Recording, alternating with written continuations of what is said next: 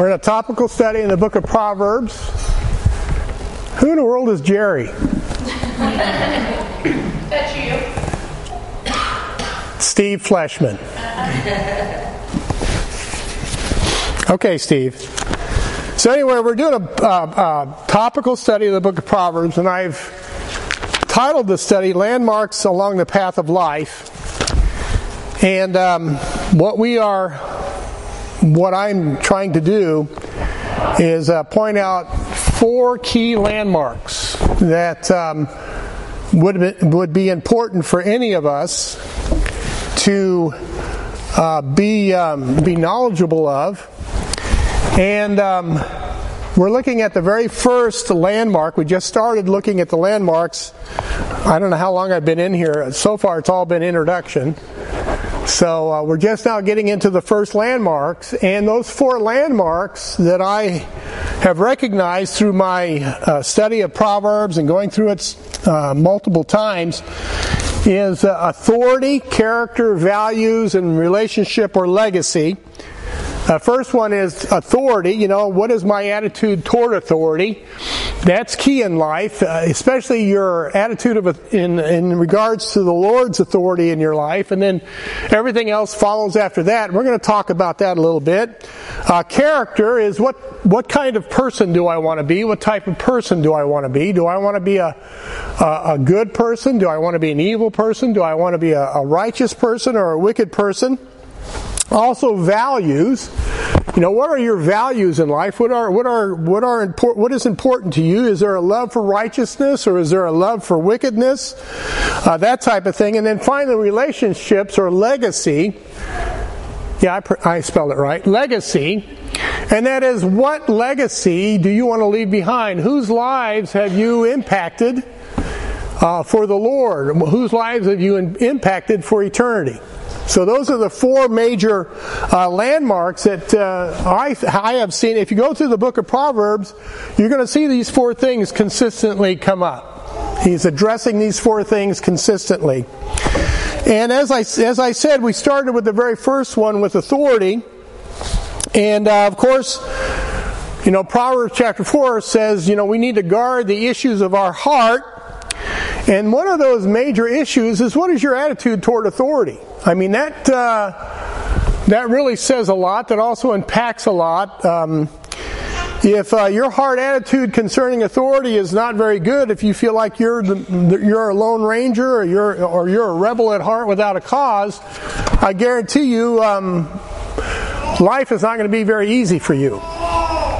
But if you have a heart attitude where you love and esteem God, that you respect His Word, that you respect His person, that you seek to please God with your life, then chances are you're going to be blessed. Now, I'm not saying that you're not going to have a hard life, because we read like the Apostle Paul. I mean, that man was sold out for the Lord 100%, but did he have an easy life?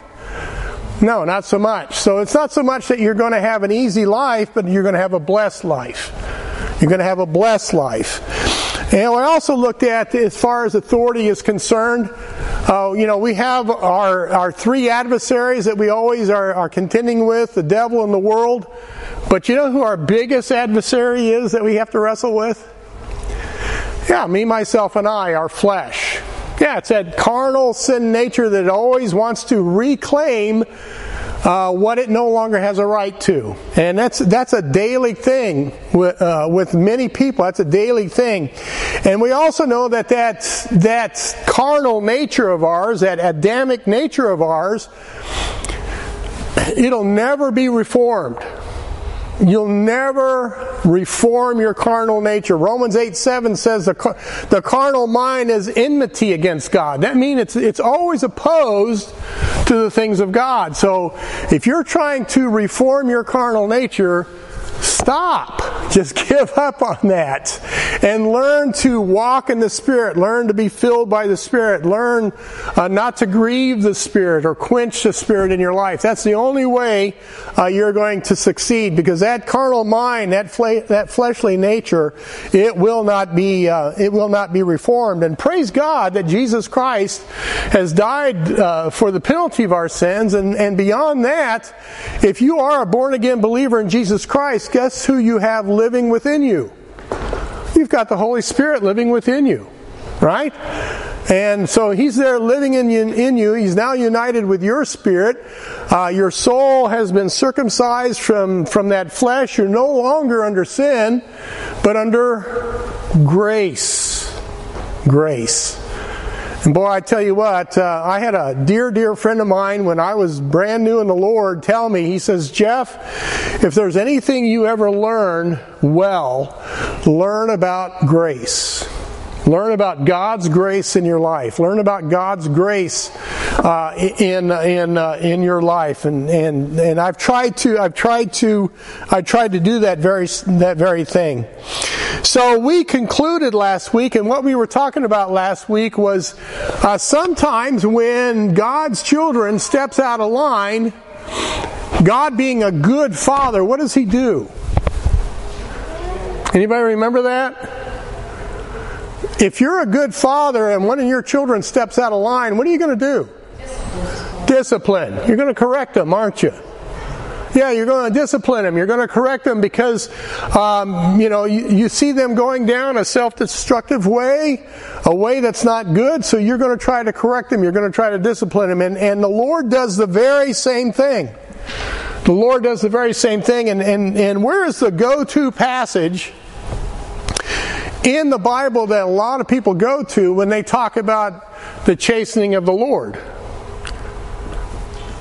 Hebrews chapter 12. Thank you. Hebrews chapter 12. So we think what? Don't we think that's a New Testament doctrine, don't we? We think that, because of Jesus Christ, because we're in the age of grace, because, therefore we're God's children, He's going to chastise us, so therefore that must be a New Testament teaching. No, it's not. It's actually a Bible teaching. It's actually found in the Old Testament. In fact, it's found right here in Proverbs chapter 3, verses 11 through 13. He says, "My son, despise not the chastening of the Lord, neither be weary of His correction. For whom the Lord loveth, He correcteth, even as a father the son in whom He delighteth. Happy is the man that findeth wisdom, and the man that getteth understanding." So that's a teaching that is in the Old Testament as well as the New Testament. And that's why it always irks me when I hear people, and people who should know better always teach, the God of the Old Testament is different from the God of the New Testament. No, He's not. He's not. It's the same God, just different dispensations. Just different ways of God dealing with man. But He's the same God. The same God. So anyway. So let's move on. We're still talking about authority. And what I want to look at is verse 13, Proverbs 3:13. Of course, Proverbs 1:7 says, "The fear of the Lord is the beginning of knowledge, but fools despise instruction." But Proverbs 3:13 is what I want to look at. Look what Proverbs 3:13 says. It says, "Happy is the man that findeth wisdom, and the man that getteth understanding." Now, who in here wants to be unhappy? Raise your hand. I've met people like that. I have too. They seem to enjoy their misery. No, I think most of us, if not all of us, we all want to say, I want to be happy. I want to live a happy life. I want to be happy, in my life. I mean, who doesn't? And so guess what? God wants you to live a happy life as well. He wants you to live a happy life. I studied Ecclesiastes some time ago, and I've heard people say, Ecclesiastes is such a depressing book and all this kind of stuff. Well, yeah, if you live life under the sun, it is depressing. But at the same time, in the book of Ecclesiastes, the message that keeps coming out is, you can live a blessed life. You can live a happy life. Right? You can do that. So, the Bible speaks a lot about being happy. The very first time, I think, and I could be wrong, but I think the very first time that the word happy shows up is in Genesis 30:13, and it says, "And Leah said, Happy am I, for the daughters will call me blessed." And she called his name Asher. Of course, Leah is one of the wives of Jacob. And she says, "Happy am I," because she gave birth to a son. And happiness comes to a young couple when they have children, right? Of course, later on when they turn into teenagers, that happiness seems to dissipate. But anyway, that's beside the point. But when a child is born to a young couple, they're happy for that. They're happy that child is born. And sadly, in our society today, it seems like having children is more of a curse than a blessing. It seems like we're too quick to dispose of them. Throw them in a trash can somewhere. And to me that's sad, and I guess that's understandable if you live contrary to God's way and you follow that wisdom that's from below rather than that wisdom that's from above. So happiness has come about by having children. Deuteronomy 33:29, the Lord says, "Happy art thou, O Israel, who is like unto thee, O people saved by the Lord, the shield of thy help, and who is the sword of thy excellency, and thy enemies shall be found liars unto thee, and thou shalt tread upon their high places." So here we see Israel is happy because God had saved them from Egypt. Israel is happy or blessed because God has chosen them as a people from among all the nations of the earth. Israel is happy and blessed because the Lord is their shield and their sword and their deliverer. Well, guess what? He's ours too. He's our shield. He's our sword. He's our deliverer. And we also are chosen people in Jesus Christ.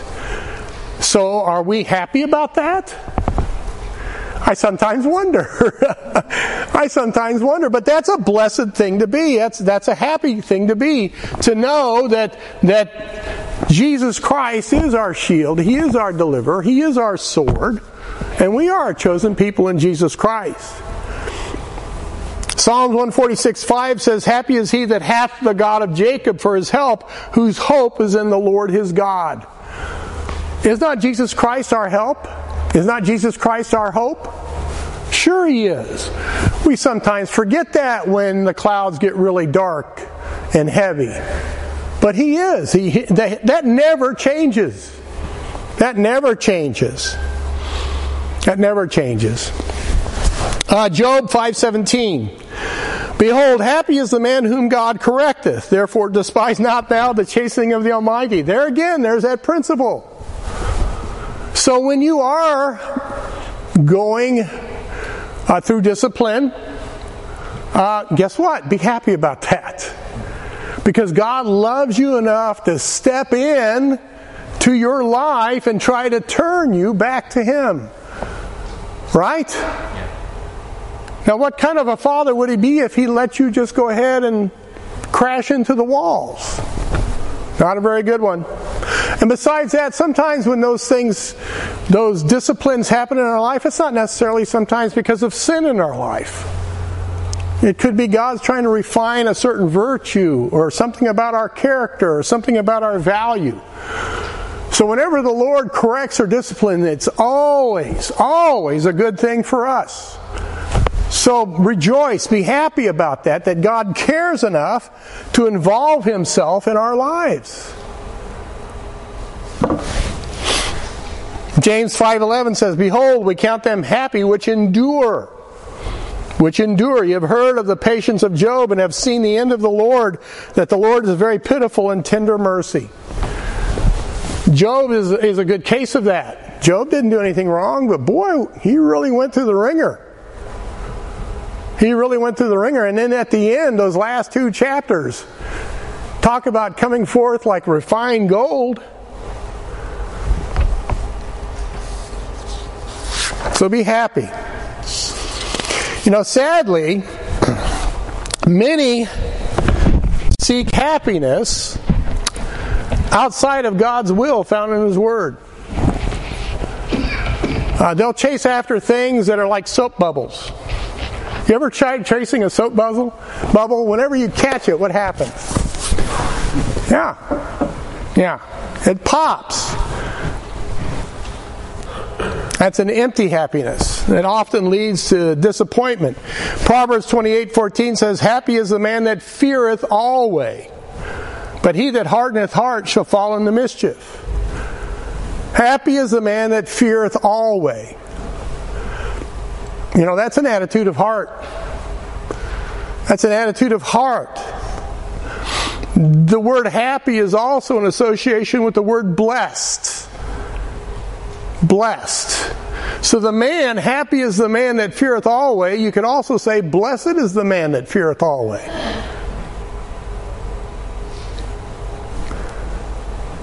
Now it's interesting because I looked up this word happy in Proverbs, which is also associated with the word blessed or blessing. So I got out my little Strong's Concordance and I looked it all up. This word happy, and its synonym blessed, shows up 9 times in the book of Proverbs. 9 times. Now somebody says, well, so what? So what? It shows up 9 times. Now if you're a Bible student, you know what the number 9 represents? Fruitfulness. Fruitfulness. Bearing fruit. Bearing fruit. Fruitfulness. Galatians 5:22, but the fruit of the Spirit is love, joy, peace, long-suffering, gentleness, goodness, faith, meekness, temperance. Against such there is no law.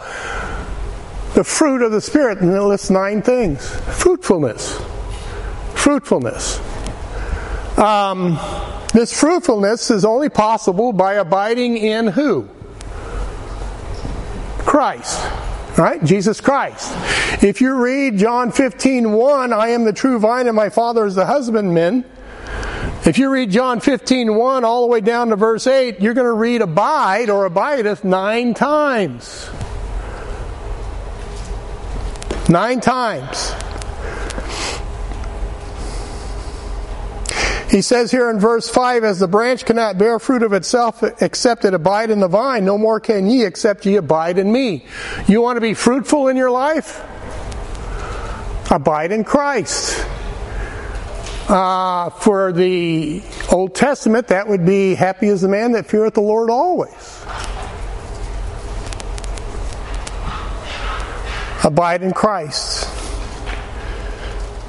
If ye abide in me and my words abide in you, you'll be fruitful.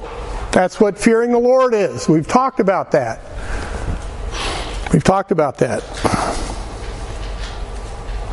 Proverbs 29:18, I've already mentioned this verse. Where there is no vision, the people perish, but he that keepeth the law, happy is he. Again, sometimes we New Testament Christians, when we read the law, we get that negative connotation, because of the Pharisees or whatever, we think it's not necessarily. God provided the law to regulate life so that these folks would have a happy and blessed life. It's true for us in the New Testament as well. I don't know about you guys, but when I'm out of fellowship with God,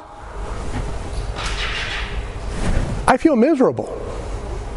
I do. I feel miserable. I feel unhappy because I know that I'm grieving the Spirit of God within me. And what I'm really experiencing is the grief of the Spirit in me. Because I'm grieving the Spirit because of my silliness or my foolishness, my not walking with Him. I decide to go my own way about something. Or I decide to get myself involved in something I shouldn't get involved with. Or whatever, with thoughts. I allow certain thoughts to control. I'm grieving the Spirit. And so I feel miserable because of that. So, happy is the man. Happy is the man. or the woman. I don't mean to be exclusive. It's you know how the Bible is. It talks about everybody. So when you're honoring God, you're fearing the Lord, when you're choosing God's Word as your authority in life and faith, there's a promise of blessing with that. There's a promise of happiness with that. But we know, not only with our own selves, but how many times have we seen people who forsake the Lord or who go contrary to God's Word, and we see how their life ends up? Not a good thing. Not a good thing. See, God's Word is the true moral compass, whether you're lost or saved. It is the standard by which all men will be held accountable for, will be judged. I studied out this particular word translated happy in Proverbs a little bit further, because if you look at Strong's, it'll give you the number, and then it'll give you the word, and then what it'll do, it'll track you back to the root word of that particular word you're looking at.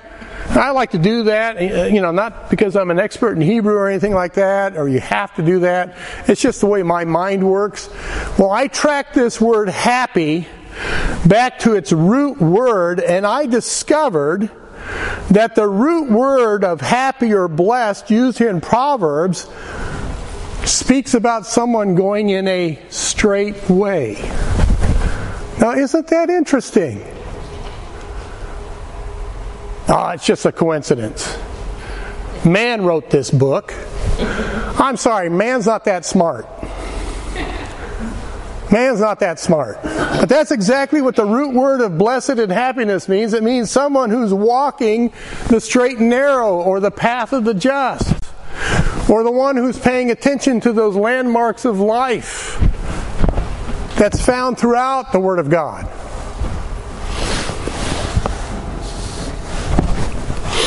The happiest people I've ever met are those who genuinely and sincerely love God and others. They really are. They're the happiest people I ever met. And some of these happy people, I look at the circumstances and the situations of their life, and I'm thinking, how? How are you so happy? How are you so blessed because of what's going on? Well, it's because they can see beyond the rotten today because of that glorious tomorrow.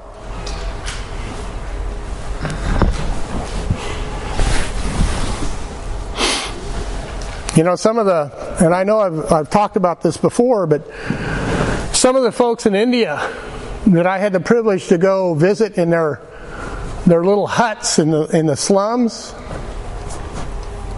I mean, they were absolutely beaming. They're absolutely glowing because of Christ in them. In spite of their surroundings, in spite of their being persecuted by their neighbors, they were absolutely glowing with joy and happiness.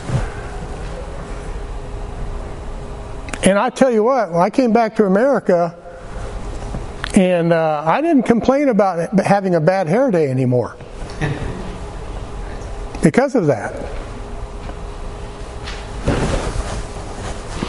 You see, a lot of American Christianity, they base their happiness on their circumstances or their situations.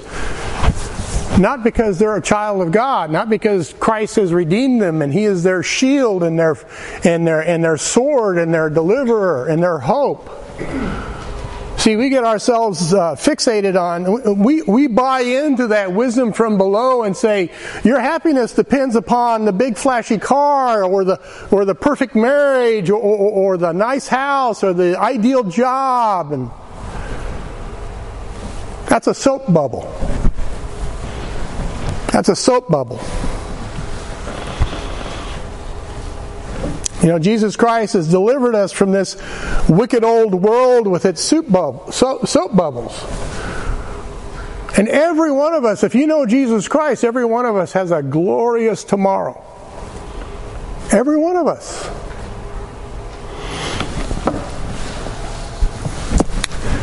A man by the name of Horatio Gates Spafford, that's quite a name, wrote one of my favorite hymns. Ron, you might know this hymn. You don't hear it sang a lot. Spafford was a prominent American lawyer. He was a Presbyterian church back in the day when the Presbyterians meant something. Oh, I shouldn't have probably said that. Apologize. I'm sorry. I take it back. He's best known for writing the Christian hymn, "It Is Well With My Soul." Anybody heard that? All right, good. I'm afraid that much of the younger generation not even aware of these hymns. Well, he wrote this hymn after a tragedy in his family. His wife and his 4 daughters were sailing across the Atlantic going to England, and the ship that they were on sank, and only the wife survived. And so he got the news, that was back in the 1800s, he finally got the news that the ship sank. He got a telegram from his wife saying, I'm the only one that survived. So he boarded another ship, sailed across the Atlantic, and he asked the captain of the ship, when we reached the approximate place where that ship went down, come and get me. So the captain and the navigator, they figured out where it was, and he sent one of the sailors to go tell Spafford we're approaching that spot. And so as the ship passed near where his daughters had died, he wrote that hymn. When peace like a river attendeth my way, when sorrows like sea billows roll, whatever my lot, thou hast taught me to say, it is well with my soul. Though Satan should buffet, though trials should come, let this blessed assurance control that Christ hath regarded my helpless estate and hath shed his own blood for my soul. My sin, oh the bliss of this glorious thought, my sin, not in part but the whole, is nailed to his cross, and I bear it no more. Praise the Lord, O my soul. For me, be it Christ hence to live. If Jordan above me shall roll, no pain shall be mine, for in death as in life, thou wilt whisper thy peace to my soul. And Lord, haste the day when the faith shall be sight, the clouds be rolled back as a scroll, the trump shall resound, and the Lord shall descend. Even so it is well with my soul. What gave this man this hope? What gave this man this peace? Exactly. Jesus. Jesus and that glorious tomorrow, because he would be reunited with his girls.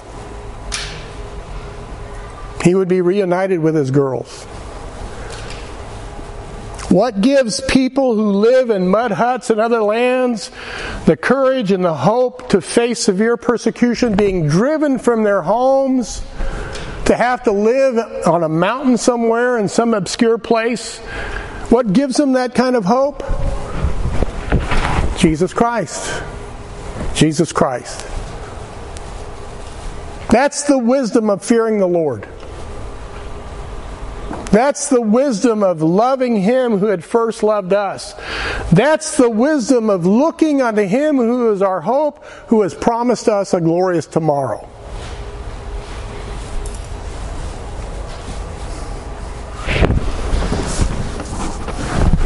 1 Peter 4:13 and verse 14 says, but rejoice inasmuch as ye are partakers of Christ's suffering, that when his glory shall be revealed, ye may be glad, happy, blessed also with exceeding joy. If ye be reproached for the name of Christ, happy are ye, for the Spirit of glory and of God rests upon you. On their part he is evil spoken of, but on your part he is glorified.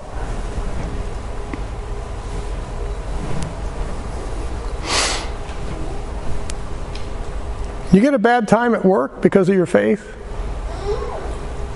Rejoice. Does your family give you a hard time? Does your family disown you? Rejoice. What about your neighbors? Do they like to vandalize your home or talk about you to the other neighbors so that you're labeled some sort of wacko? Rejoice. Rejoice. See, the word happy or blessed is a certainty to those who fear the Lord, who trust in Jesus Christ, in spite of your circumstances, in spite of your situations, in spite of what that Adamic nature is screaming at you to the contrary.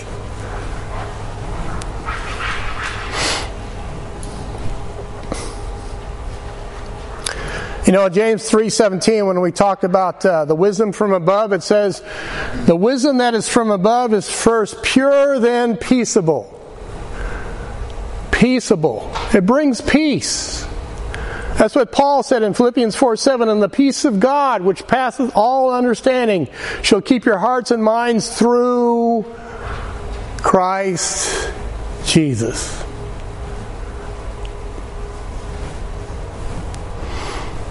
We forget that sometimes.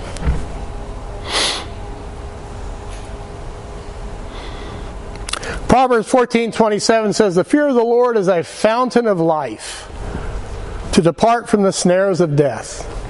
A fountain of life. You remember the conversation that Jesus had with the woman by the well?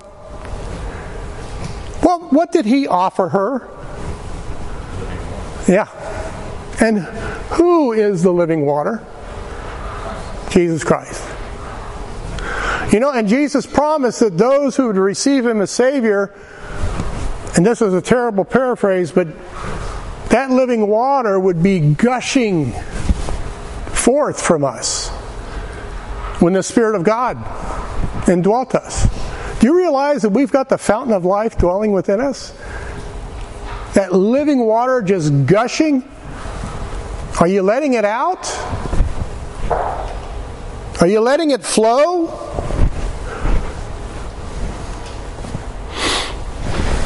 You know, when Jesus in John chapter 6 had all those hard sayings about drinking His blood and eating His flesh, some of His disciples didn't get it, and they said, man, this is just way above my pay scale. This is too hard. We can't follow you anymore, Jesus. I'm sorry, we're out of here.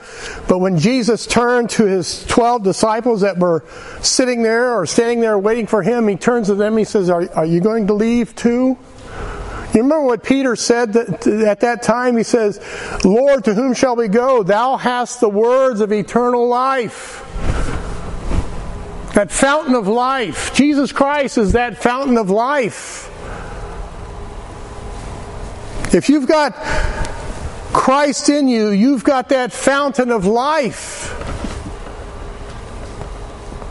Take a deep drink.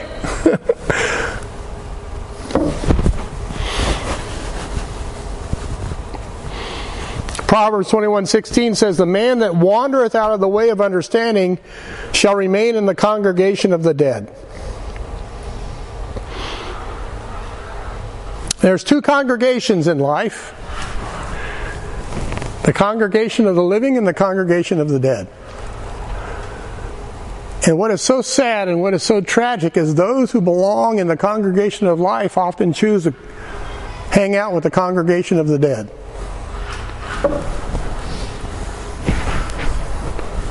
We can either be a part of the congregation of life or we can join ourselves to the congregation of death. A congregation is assembly. Who do you assemble with? Or better yet, let me ask you a question. Whose company do you prefer? Whose company do you really prefer?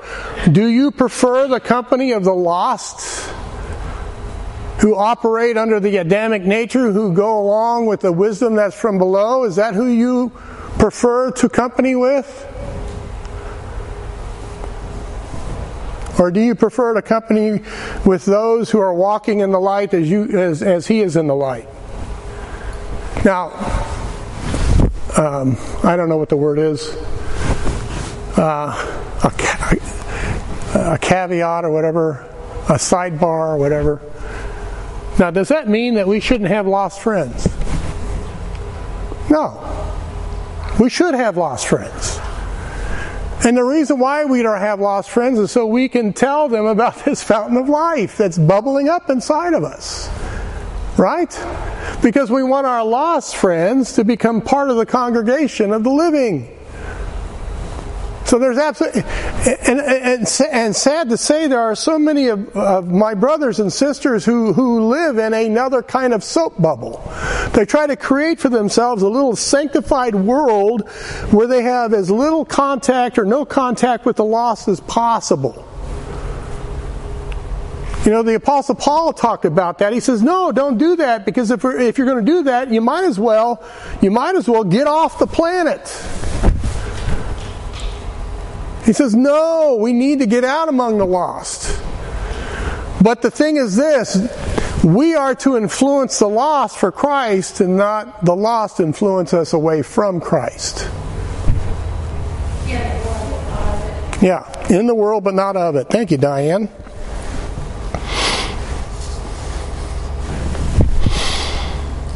And sadly, in this church age we live in, the majority of the churches that are out there are starting to look more like the world than the bride of Christ, because they like to adopt the world's marketing and the world's entertainment and the world's this and the world's that, trying to attract folks into the church. And you can grow a church. You can grow a big church that way. You sure can. Proverbs 4:7 says, wisdom is the principal thing. Therefore get wisdom, with all thy getting, get understanding. The principal thing, what does that mean? Huh? Exactly. The main thing, the chief thing. The number one priority about life. The fear of the Lord is the beginning of... Yeah. So that means we pursue after God. Our life should be a pursuit of God. A pursuit of God. And don't get me wrong, I'm not saying that God's playing hide and seek on you. I mean, you just make Him your priority. Right? It's like Diane saw in me a handsome young man, and so she pursued me.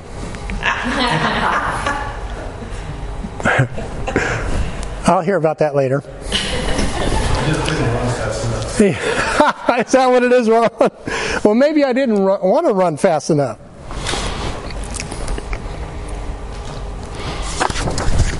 Wisdom. So it's the hard attitude. It's always the hard attitude. Who's king? Who's sitting on the throne? And as far as the fear of the Lord is concerned, we've talked about this. I've taught a lesson on the fear of the Lord before. But the main thing about the fear of the Lord is love, honor, respect, esteem, that type of thing. And yeah, there's the other side of it. You don't want to grieve Him or displease Him. You know, it's interesting, and I've said this before, but you know, that section, that verse that says, grieve not the Holy Spirit, the word grieve is a relational term. You don't grieve someone that doesn't love you. You only grieve someone that loves you. So when we grieve the Holy Spirit, we're actually grieving someone who loves us. And we don't want to do that. We don't want to do that. So this wisdom, this fearing the Lord, that's the straight path. That's what we're talking about here. You know, God's given us a wonderful gift in His Word. But what good is His Word to us if we don't honor it or esteem it? Pay attention to what it has to say and obey it. But that's the place of blessing. That's the place of happiness. And again, like I said before, does that mean life will be easy? No.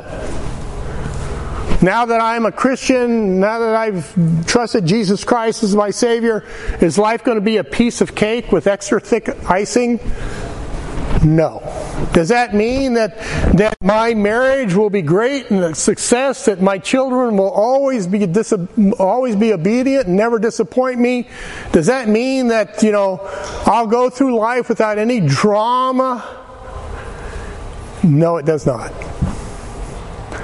I'll tell you something, when I first got saved, you see, I thought I had trouble before, but after I got saved, oh my goodness. Oh my goodness. Different kind of trouble though. Now it doesn't mean it's going to be easy, but it does mean it will be blessed. It does mean it will be blessed. Blessed are the poor in spirit, for theirs is the kingdom of heaven. Those who are dependent upon God. Blessed are they that mourn, for they shall be comforted. When we lose a loved one who knows the Lord, there's comfort there, isn't there? Or when we experience a loss, there's comfort. Blessed are the meek, for they shall inherit the earth. That's not what the world teaches. The world teaches says, go out there and grab all you can, because you deserve it. Blessed are they which do hunger and thirst after righteousness, for they shall be filled. God says, open your mouth to me and I shall fill it. Blessed are the merciful, for they shall obtain mercy. I don't know about you, but I need a lot of mercy. And I need to show a lot of mercy. Blessed are the pure in heart, for they shall see God. Do you realize one of these days we're going to see Jesus face to face? Are you looking forward to that? In a way, I am. No, I am. I really am. Blessed are the peacemakers, for they shall be called the children of God. Peacemakers. Boy, we need some more of those. Blessed are they which are persecuted for righteousness' sake, for theirs is the kingdom of heaven. Blessed are you when men shall revile you and persecute you and shall say all manner of evil against you falsely for your sake? No, for my sake. Yeah, I know somebody's going to be, well, Jeff, that's all kingdom teaching. That's all kingdom context. I agree. But it's also applicable for us. It's applicable. Remember when I read in Hebrews 11:15, and truly if they had been mindful of that country from whence they came out, they might have had opportunity to have returned, but now they desire a better country, that is a heavenly, wherefore God is not ashamed to be called their God, for he hath prepared for them a city, a glorious tomorrow. We all have a glorious tomorrow before us. But that old world, what does it keep doing? Hey, come on back. Come back to me. Come join me. We're having fun. Life will be easier for you if you come back to me. Life will be easier if you follow me. Isn't that what it's saying? Isn't that what it's beckoning all the time? Don't you believe it? It's lying to you. The real wisdom is to press on by God's grace, to remain in that place of true blessing which can only be found in the will of God. And where do you find the will of God? In the Word of God. In the Word of God. That's the only place of true blessing. Proverbs 15:31 says, the ear that heareth the reproof of life abideth among the wise.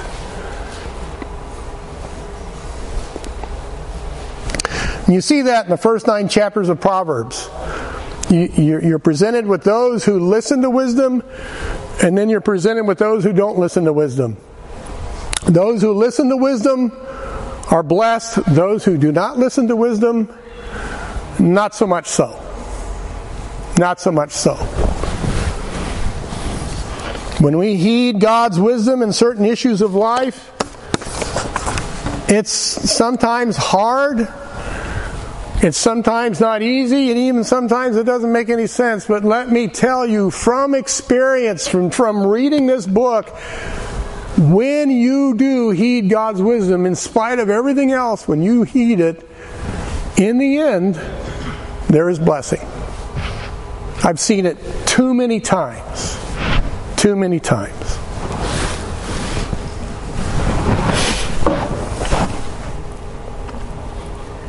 But that takes humility. And sometimes we don't want to humble ourselves under His authority. Eli, the priest of the Lord, had a prophet come to him one day.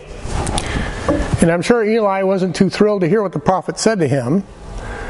But in 1 Samuel 2:30 it says, "Wherefore the Lord God of Israel saith, I said that indeed thy house and the house of thy father should walk before me forever. But now the Lord saith, Be it far from me, for them that honor me I will honor, and they that despise me shall be lightly esteemed."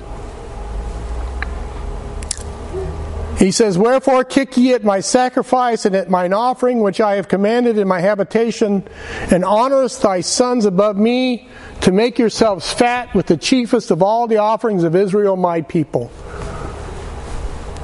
You see, Eli did not honor God. He did not fear the Lord. In fact, he honored his sons above the Lord. And what was their names? Hophni and Phinehas? Is that correct? Those guys were rascals. But because Eli was getting his belly full, he overlooked it. And unfortunately, that's the way a lot of Christians, as long as I'm getting my belly full, I'm okay. As long as I've got my needs met, my wants met, I'm okay. As long as God is coming through for me, then we're going to stay close. But boy, as soon as things go wrong, I'm out of here.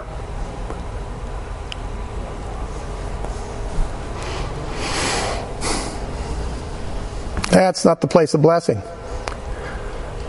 Sometimes we just simply need to humble ourselves. What is it that Peter says? He says, "Cast all your care upon Him, for He careth for you." In the good times and in the bad times. The good times and the bad times. And you know how honor comes about? By humility. Humility. Humility comes first. Submitting yourself under God's care, His authority, comes first. And then He honors you. Then He honors you. Because Eli didn't esteem God's word and God's offerings and God's people, he lost his sons. The ark of God was taken captive, and Eli himself perished. He was a priest in name only, and not where it truly mattered within his heart. And I guess that's really the point, guys. Let's not be Christians in name only. Right? Let's not be disciples of Jesus in name only. Let's make sure it's the attitude of heart. Come what may. Come what may. You know, when we fear and love and esteem the Lord, and we acknowledge His Word as our authority and in our hearts, and we trust in Him for all the issues of faith and family, in spite of what's going on, you know He's going to honor you for that. He promised to do so. He promised to do so. And that's not prosperity gospel preaching. All right? Those guys, don't get me started. They just twist and pervert the promises of God terribly. But that's not Job 23:11. My foot hath held his steps, his way have I kept, and not declined. Neither have I gone back from the commandment of his lips. I have esteemed the words of his mouth more than my necessary food. Do you realize that when Job said that, he was sitting on a pile of ashes covered in boils? He had lost family and house and livestock. Everything was gone except for his life. But yet he says here, I have esteemed the words of his mouth more than my necessary food. And we know the end of the story for Job, don't we? And did not God honor that man? That's long before the prosperity gospel preachers came in and perverted everything. He also said in Job 19:25, he says, For I know that my Redeemer liveth, and that he shall stand at the latter day upon the earth. And though after my skin worms destroy this body, yet in my flesh shall I see God, whom I shall see for myself, and mine eyes shall behold, and not another, though my reins be consumed within me. Yeah, even Job, way back then, knew he had a glorious tomorrow. Just like you and me. And I don't think anybody in here has suffered as much as Job. Unless I'm wrong. Am I wrong? No, I don't see any boiled covered people out here.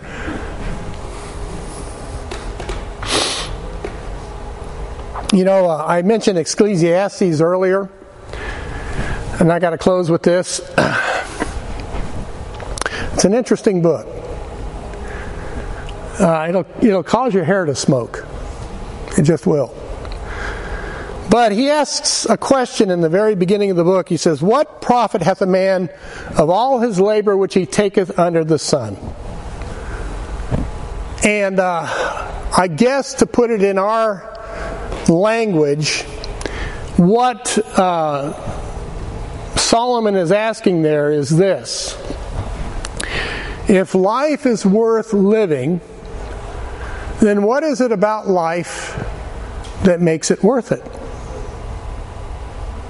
If life is worth living, then what is it about life that makes it worth it? And a lot of people chase after different things, thinking that's what makes life worth living. And that's what he did. That's what he did in Ecclesiastes. That's what he explored. All these different avenues and all these different pursuits that people chase after to find happiness. Happiness and fulfillment in life. And you know what his conclusion was? I know you guys know this. In the very last two verses of the book, he says, Let us hear the conclusion of the whole matter. Fear God and keep His commandments. For this is the whole duty of man. For God shall bring every work into judgment with every secret thing, whether it be good or whether it be evil. What is it that makes life worth living? Jesus Christ. Jesus Christ. And I guess that's what, the main thing as far as the authority of your attitude of authority in regards to the Lord is Jesus Christ. The reason in your life to live this life. Is He? Or is it something else? Is it something else? What is your heart attitude in regards to the Word of God written and the Word of God living? Get that settled. That's your very first landmark. Get that settled. Because everything else stems from that. And we're going to look at other authorities in our life besides the Lord. But if you don't get this one settled, then you're going to have issues. You're going to have issues all through the rest of your life. Amen?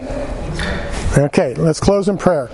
Father in heaven, we thank you, Lord, and honestly, I know I just scratched the surface. I mean, I may have said a lot, but I only scratched the surface of what this very important matter, as far as the fear of the Lord is the beginning of wisdom, and the fear of the Lord is the beginning of knowledge. And I think it's just going to take a lifetime, if not an eternity. But Lord, help us to establish that in our life first and foremost. And we're going to fail you. And yeah, we're gonna at times rebel, and yeah, at times we're gonna just do what's not pleasing to you. But I believe, Father, that if that issue of you being the most preeminent person in our life, I think if that's established, Lord, then I also believe that whatever it is that gets us off track, when you call to us, like children, we will gladly return to you. Gladly return to you. So, Father in heaven, help us, Lord, to nurture this blessed happiness that comes from the wisdom of knowing you in our hearts. In Jesus' name I pray. Amen.